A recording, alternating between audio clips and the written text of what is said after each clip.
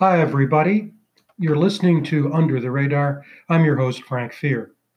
Today's Under the Radar topic is a profession that affects us every day, but it's also a line of work we don't know much about. I'm talking about U.S. Customs. I can't think of a job that has been more in the spotlight since 9/11. There's the constant threat of terrorism, of course, and all the issues that have emerged over the last several years at the U.S. southern border. We also come in contact with customs officers every time we travel internationally. And of course, that function is magnified in response to the COVID 19 pandemic. Even with all of that, most of us don't have a clue about what it takes to do the job. So today we have a customs veteran, Pat Burns, with us to help us understand what's involved in doing this very important job. Thanks for taking the time to be with us, Pat. Thank you for talking to me this afternoon, Frank.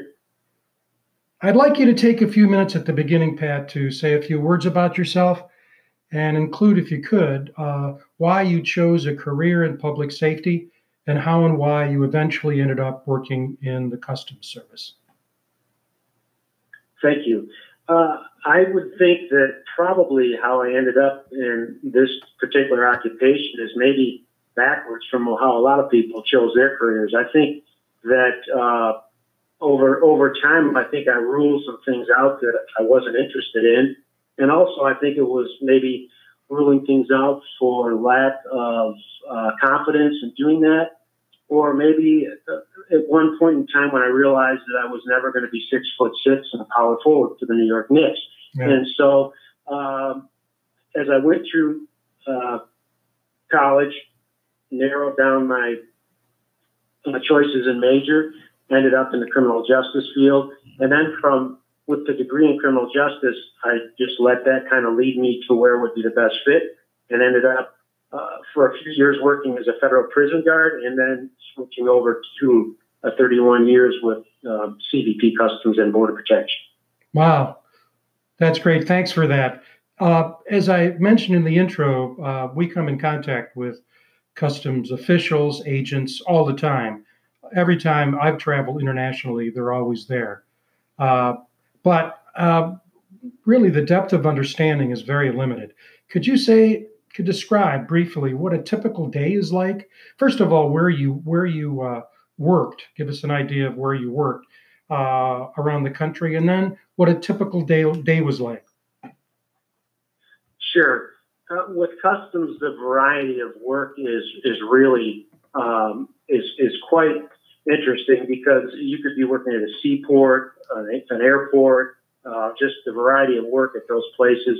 Here in Kansas City, we had what we would call a container devanning station, and what the focus was on that was international goods coming in eventually for you consumers and what you're going to use as products.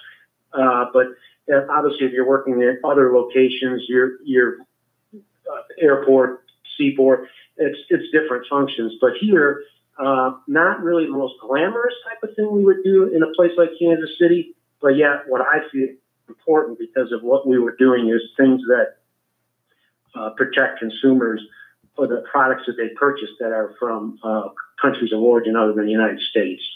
Yeah, and that's becoming more and more important. There's no question about that.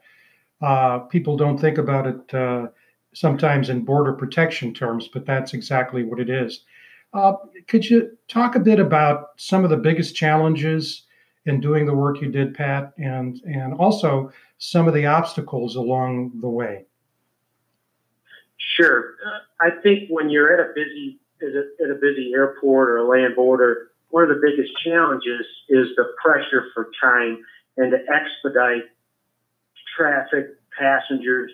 And at the same time, you're also looking at those people and saying, you don't want to let something in or somebody in that you don't want. And so the pressure of that expediting with also not without compromising security is probably the ultimate pressure. And then with that being said, it's just that demand and nobody wants to wait in line. But the other thing that people forget with our occupation, which is sometimes it can be tough on your morale, is that if you don't bat 1,000, you fail. And so if you like currently we're looking at passengers coming in and we don't have the medical expertise, but we're being asked to potentially diagnose if somebody has a coronavirus. Well, that's not always easy for even the professionals. Or another instance of when you're not batting 1,000, it's a failure. Is back a few years ago we had the emerald ash borer that's taken out all of our ash trees. Well, if you just let one of those insects in, you're defeated. So you're working with speed, you're expediting, but yet you're expected to bat 1,000. And so we best we can, and sometimes you just have to hang your hat on that. Yeah, that's one thing that is really important. I never thought about that, but you were in a profession where you had to bat 1,000. And that's when you think about baseball, you're in the Hall of Fame, far less than 1,000. Obviously, you can't even bat 1,000. But the fact that you have to be perfect, or at least strive for perfection all the time, is boy, that's really challenging. And most of us are in jobs where that's really not the frame of reference. So, besides that, what are maybe one or two other things that you want to say about the job? Maybe even some things that drove you nuts. Sure. I think one of the things, and this happens with many professions, is that sometimes, and I don't want to use the word facts because that's become kind of an interesting word. Sometimes when we have incidents where it's newsworthy, and sometimes I don't think that all the circumstances of the story are input. And so sometimes that can be a little bit misinterpreted. And then what happens, I believe, is that, and I don't want to speak for a lot of people, but maybe for some, is that there might be a little bit of mistrust or loss of faith, that we might be treating people unjustly, unfairly. And I'm not saying that there isn't a time where we do need to definitely have outside forces to look at what we're doing and to make sure we don't have blind spots. But I don't think sometimes that the complete circumstances, the totality of the situation is given, and it looks like we're doing something that's, probably not in the best interest. And then another thing is that a lot of times people they don't understand some of the things we're doing, and a lot of things are there for a reason. It's been tried and looked at, and sometimes, as you say, you come in contact with us when you travel, and we're doing certain things, but sometimes there's things that people don't understand while we're doing it, and it's really ultimately for their benefit. Yeah, I can see that. I think what you just said is really, really important. And it goes into the next question I'd like to ask Pat. What would you like the public to know about the job? And include in that some of the biggest misconceptions that you think the public has about the U.S. Customs Service? Well, that's great. That's a great question. And just for an example, because sometimes people don't really put that together until they hear an example. And so back, I don't know how many years ago it was, we required U.S. citizens to obtain passports before they traveled internationally. Well, there were some people that weren't really happy about that because it cost money and the inconvenience of going to get the passport. But one of the things that we were feeling pressure on is that international travel is always increasing. And so by you going and getting a passport, just think about just the simple logistics of when you're clearing customs in Kansas City. You're waiting in line with 200 people, and you're waiting on Pat Burns to type in your passport, to type in your information off your driver's license, and fumbling with a birth certificate varies from counties to cities to states. And so when we said, hey, let's require the passports, it helped us identify people more efficiently. And then, hey, you're not waiting in line after you've just spent a week with your husband and 3 children watching Pat Burns type at a less than neck break speed. So that's just an example of something that we did that obviously for a lot of good reasons, but sometimes people don't understand it. Another instance to where sometimes we get some folks pretty upset with us is this issue of trademark counterfeit merchandise. And so people bring in trademark counterfeit merchandise, and we're required by law to take those things from people, and they don't really understand that sometimes. But there's a lot of things at work there that maybe they don't realize. And one of those things could be your safety, because you're bringing in, you're purchasing off of some kind of less than reputable website, maybe exercise equipment, and there's a safety issue with that equipment when you're using it. Another thing is you have to respect the people that manufacture the legitimate, say, Yeti travel mugs and Yeti coolers, and you can go anywhere, you can go overseas and pretty much get anything made that you want. And I don't think anyone would want somebody walking around in their clothing, taking their identity on, and then it's reflecting on you, and it's not even that. And I don't know if I'm really making that clear, but there's a lot of things at work that people get pretty upset with us about, and maybe they don't twist the story around, flip it, and see the other side. They just see an opportunity to get a Yeti travel mug for half the price, or exercise bands for half the price that this legitimate company is selling it for. And so, a lot of those things are there for your protection. And so, those kind of things. I don't think the majority of people feel that way, but there might be a small percentage that maybe don't see all that we're doing is just trying to make your day not so great. Yeah, well explained. I think that leads me to the next question, really, is what can be done from your perspective to make it easier for people like you to do your job?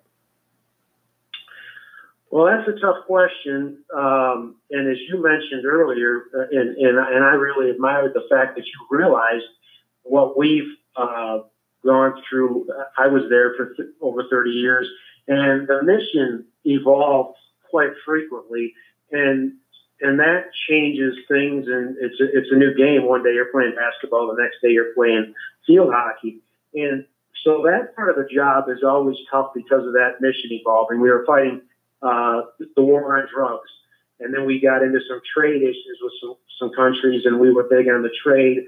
And then we got in, as you mentioned, the war on terrorism, and then you sprinkle in the fear over the Ebola, the SARS, and now the coronavirus. And there's no easy answers for those things. But one thing that I would say, and this is more of an internal thing, and I guess this podcast is more to help folks with maybe understanding where we're coming from. But sometimes I think we understand when we take this position what we're getting ourselves into. But I think that sometimes within our circles, there's an acknowledgement within our staff and our leadership of the challenges and that you're facing.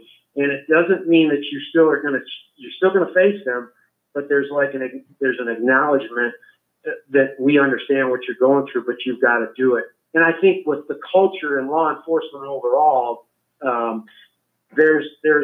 it's not really the culture to say, the culture is more suck it up. I had a great quote from a supervisor once that I think it was, I needed a Saturday off for my daughter's wedding. Well, I'm exaggerating, but I needed a Saturday off for a very important family activity. And his quote was, and there was some truth to it, is if Uncle Sam wanted you to have a family, he would have issued you one. And so internally, I think if there was a little bit more acknowledgement, but hey, this is what you've got to face, that would help.